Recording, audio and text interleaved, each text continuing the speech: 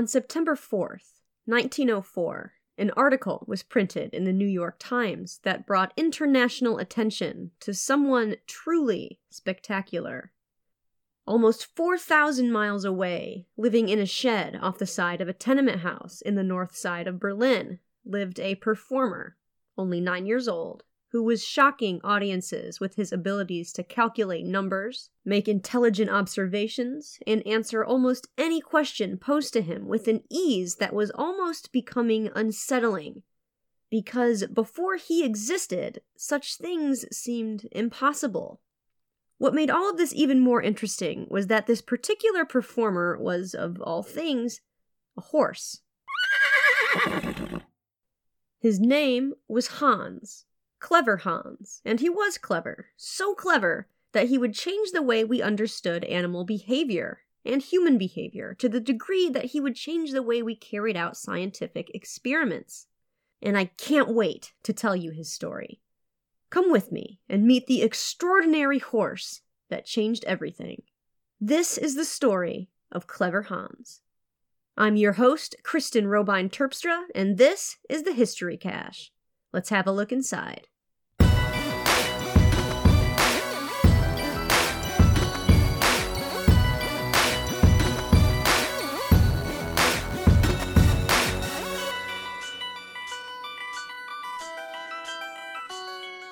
By the time Hans had been published in the New York Times, he had gone through 4 years of training. He was trained by his owner, a retired school teacher named Wilhelm Van Osten. Van Osten had a reputation for being a bit of a cranky old man. Years of teaching school children can do that to you, I guess. Van Osten had instructed Hans in the same way he had his students, much to the curiosity of the neighborhood. For years, Van Osten would be seen teaching Hans lessons in front of a blackboard and a counting machine. This was a device that had a collection of differently numbered pieces, small balls, each with a number printed on it. When Van Osten reached for a specific number, Hans would indicate he understood the sum by stomping his foot that specific number of times. So, meant the number 3, and so on. Van Osten would speak aloud a number while he showed it to Hans on the blackboard or the counting machine, believing the verbal and visual association would allow Hans to understand both a number when it was written down and when it was said aloud. Every time Hans answered correctly, he was rewarded with a carrot or a sugar cube, something he very much enjoyed. And it wasn't just numbers Hans was being taught. He seemed to know colors, the numerical value of gold, silver, and copper coins. And eventually Van Osten felt Hans was ready for arithmetic. He began teaching him how to add, subtract, and divide, and Hans could calculate whatever numbers you threw at him. He'd always give out the correct answer by clapping his hoof on the ground the correct number of times. According to the New York Times, Hans was the second horse Van Osten had trained, and I couldn't find whatever became of the first. I also couldn't find where Van Osten had acquired Hans, just that Hans had never been used for riding or for driving, something that seems peculiar for a healthy grown horse at the turn of the 20th century. While training Hans, Van Osten was the subject of some ridicule. For one, he was already unpopular since he was so grumpy. And 2, the neighborhood thought it was weird that he was instructing a horse as if it were a human child for 4 years in his backyard. But the ridicule and the jeers ceased when Van Osten began to show audiences just what this horse could do. Hans wowed audiences with his math skills. He could also clearly distinguish the number of different people in his audience. When a mixed group of girls and officers were placed in a line in front of him, he correctly gave the number of both girls and officers standing in line. He could even spell out their names. One of the officers was pointed to, and Hans was told his name was Count Donna. A half hour later, when the same officer was pointed out again, Hans was asked to spell his name correctly. And he did. Hans could tell the time on a watch and give the exact hour of day correctly. He could recognize people from photographs, picking them out of a line, even if they were wearing different clothes when presented to him. He could differentiate between musical tones. Van Osten numbered the different tones of musical scales on the blackboard, and Hans would correctly choose the right corresponding note every time. Hans could tell the difference between straw hats, felt hats, canes, and umbrellas. Once, a line of different colored rags was fastened to a string and showed to Hans. Then a cavalry officer wearing a red hat stepped up next to it, and Hans was asked to give the color of the officer's hat. He responded by stomping his foot 3 times, indicating the third rag hanging on the line, which was red. This might seem strange to you, since we are pretty sure horses cannot perceive the color red the way we do. So what was going on? Clever Hans was getting attention, a lot of it. Van Osten claimed any horse with fair intelligence could be taught the same things with the same methods he had used with Hans. Eventually, the German Board of Education decided to investigate. They appointed a committee of 13. The members included school teachers, the director of the Berlin Zoological Gardens, a circus proprietor, an army officers, a veterinary surgeon, and a professor from the Psychological Institute of the University of Berlin. This committee could find nothing indicating Hans's answers were not genuine. Their findings were reported to the New York Times on October 2nd, 1904, and that article reads as, quote, "The Commission has issued a statement declaring that it is of opinion that there is no trickery whatever in the performance of the horse, and that the methods employed by the owner, Herr Van Osten, in teaching Hans differ essentially from those used by trainers and correspond with those used in teaching children in elementary schools. They hold that the methods employed have in principle nothing whatever to do with training in the accepted sense of the word and are worthy of scientific examination." Unquote. They were basically saying that Hans and Van Osten were not deceiving anyone, and that Van Osten's methods of training Hans needed to be scientifically understood because they were different from methods used by other animal trainers of the day. No one had ever instructed a horse the way you would a child in a classroom before, and the committee thought that this might explain Hans's extraordinary abilities. The article goes on to say, quote, "Herr Busch of circus fame, who was one of the commission, had openly admitted beforehand that he was extremely skeptical about the matter, and believed that the horse had been taught merely to learn a few clever tricks, just like other well-known circus horses. Now, however, he admits that he was mistaken." Unquote. So it seemed that Hans's intelligence and abilities were genuine, and he really did have a special talent. It just wasn't something that anyone, not even his trainer, Wilhelm Van Osten, had thought it was. You see, Hans was clever, very clever, just not in the way everyone had expected. And this horse, had outsmarted everyone. And if the investigations of Hans had ended with the Committee of 13, we may have never known just how he was pulling all of this off. The findings of the commission were striking, and they drew the attention of psychologist Oskar Pfungst, who then took up the case of Clever Hans himself. This time, the results would not only be surprising, but they would enhance our understanding of the scientific method. When Oskar Pfungst investigated Hans, he did so in a way that was much more methodological. Figuring out why Hans was so intelligent was tricky, because since Hans was a horse, Oskar couldn't just ask him how he knew what he knew, something that still frustrates animal behaviorists today. Oskar wanted to see if Hans was merely responding to cues given to him by Van Osten. This was easy to test. All he had to do was have someone else besides his trainer ask Hans a series of questions while Van Osten was completely out of view.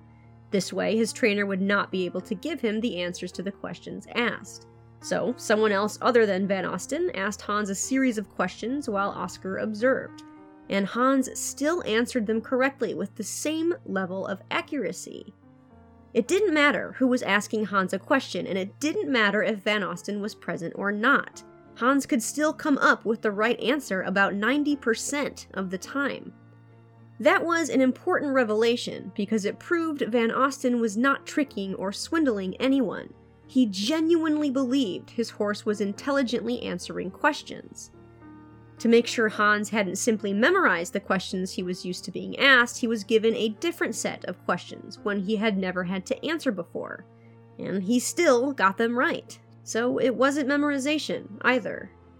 Oscar had Hans answer questions without an audience, wondering if he had been getting cues from spectators. Again, he answered the questions correctly. He was also asked questions in front of an audience without being able to see his trainer. Again, full points. But then Oscar decided to give Hans a series of questions that his trainer Van Osten did not know the answer to. When Van Osten asked Hans these questions, he only answered correctly 6% of the time. Likewise, when blinders were put on Hans and he was unable to see either his trainer or his audience, he was unable to answer correctly, even simple questions. Hans was only able to answer questions correctly when someone he was watching knew the right answer. Hans wasn't answering the questions, he was reading the people around him. This horse had learned how to accurately interpret human body language and facial expressions on an exceptional level.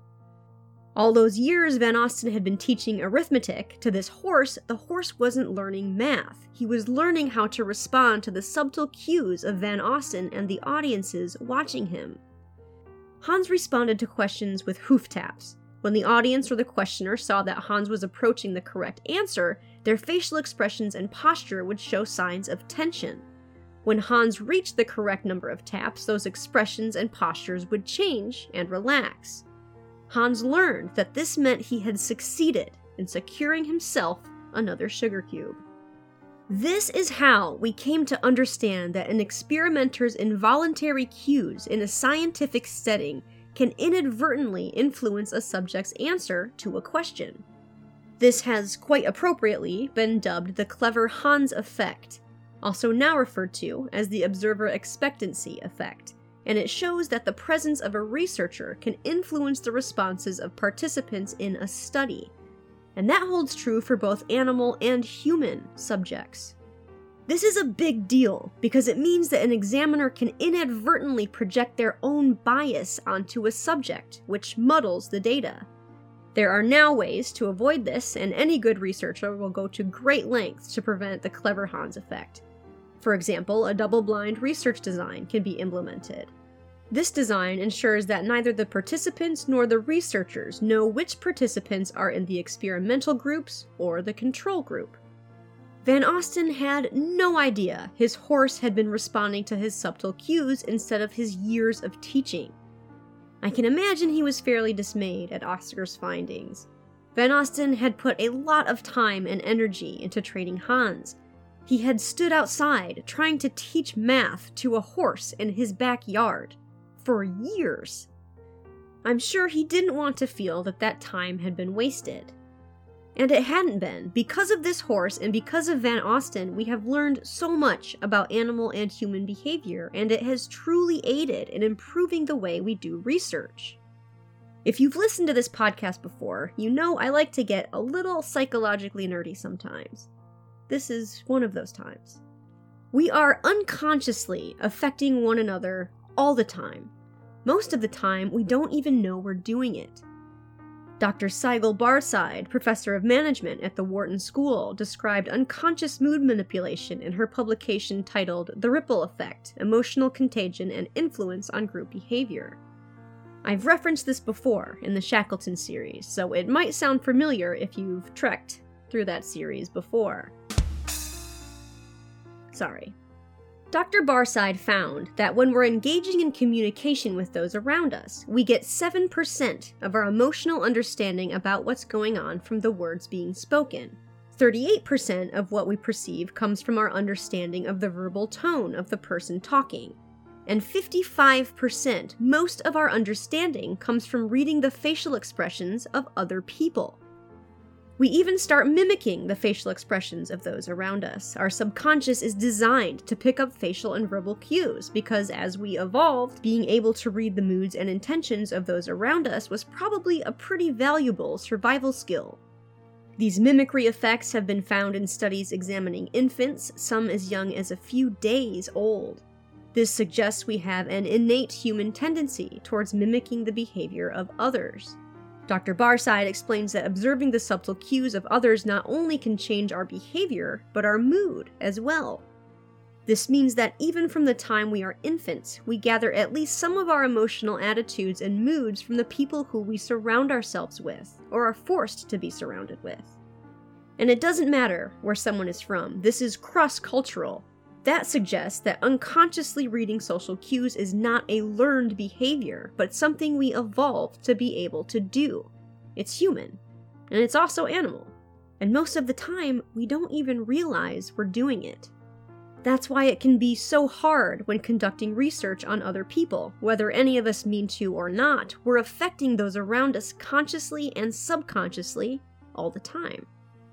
It's so fun to me that our scientific understanding about the way we unintentionally affect one another got its start, to a good degree, because of a clever horse that lived in a shack off the side of a house in the early 1900s that outsmarted everyone, and a grumpy old guy with a chalkboard trying to teach him math. So what happened to Oscar and Hans and his dutiful trainer, Van Osten? Oscar Funkst published a paper with his findings on Clever Hans, and you can read it today for free. I'll put a link to it in the show notes. It's super long and dry in a 20th century German scientist kind of way, but it's very informative. Van Osten passed away a few years later, in 1909, at the age of 70. Clever Hans, who was now not quite the sensation he had been, but was no less clever, was bequeathed to Karl Kroll, a goldsmith who had several horses of his own. And it may have all ended that way, in a happily ever after for Hans, had it not been for World War I. When World War I broke out, it's believed that Hans was, like so many other animals, sent out to the front. We will never know his true fate, but though it may be unlikely, since the trenches of World War I were such a brutal place, I hope he had a happy ending full of carrots, green pastures, and plenty of sugar cubes.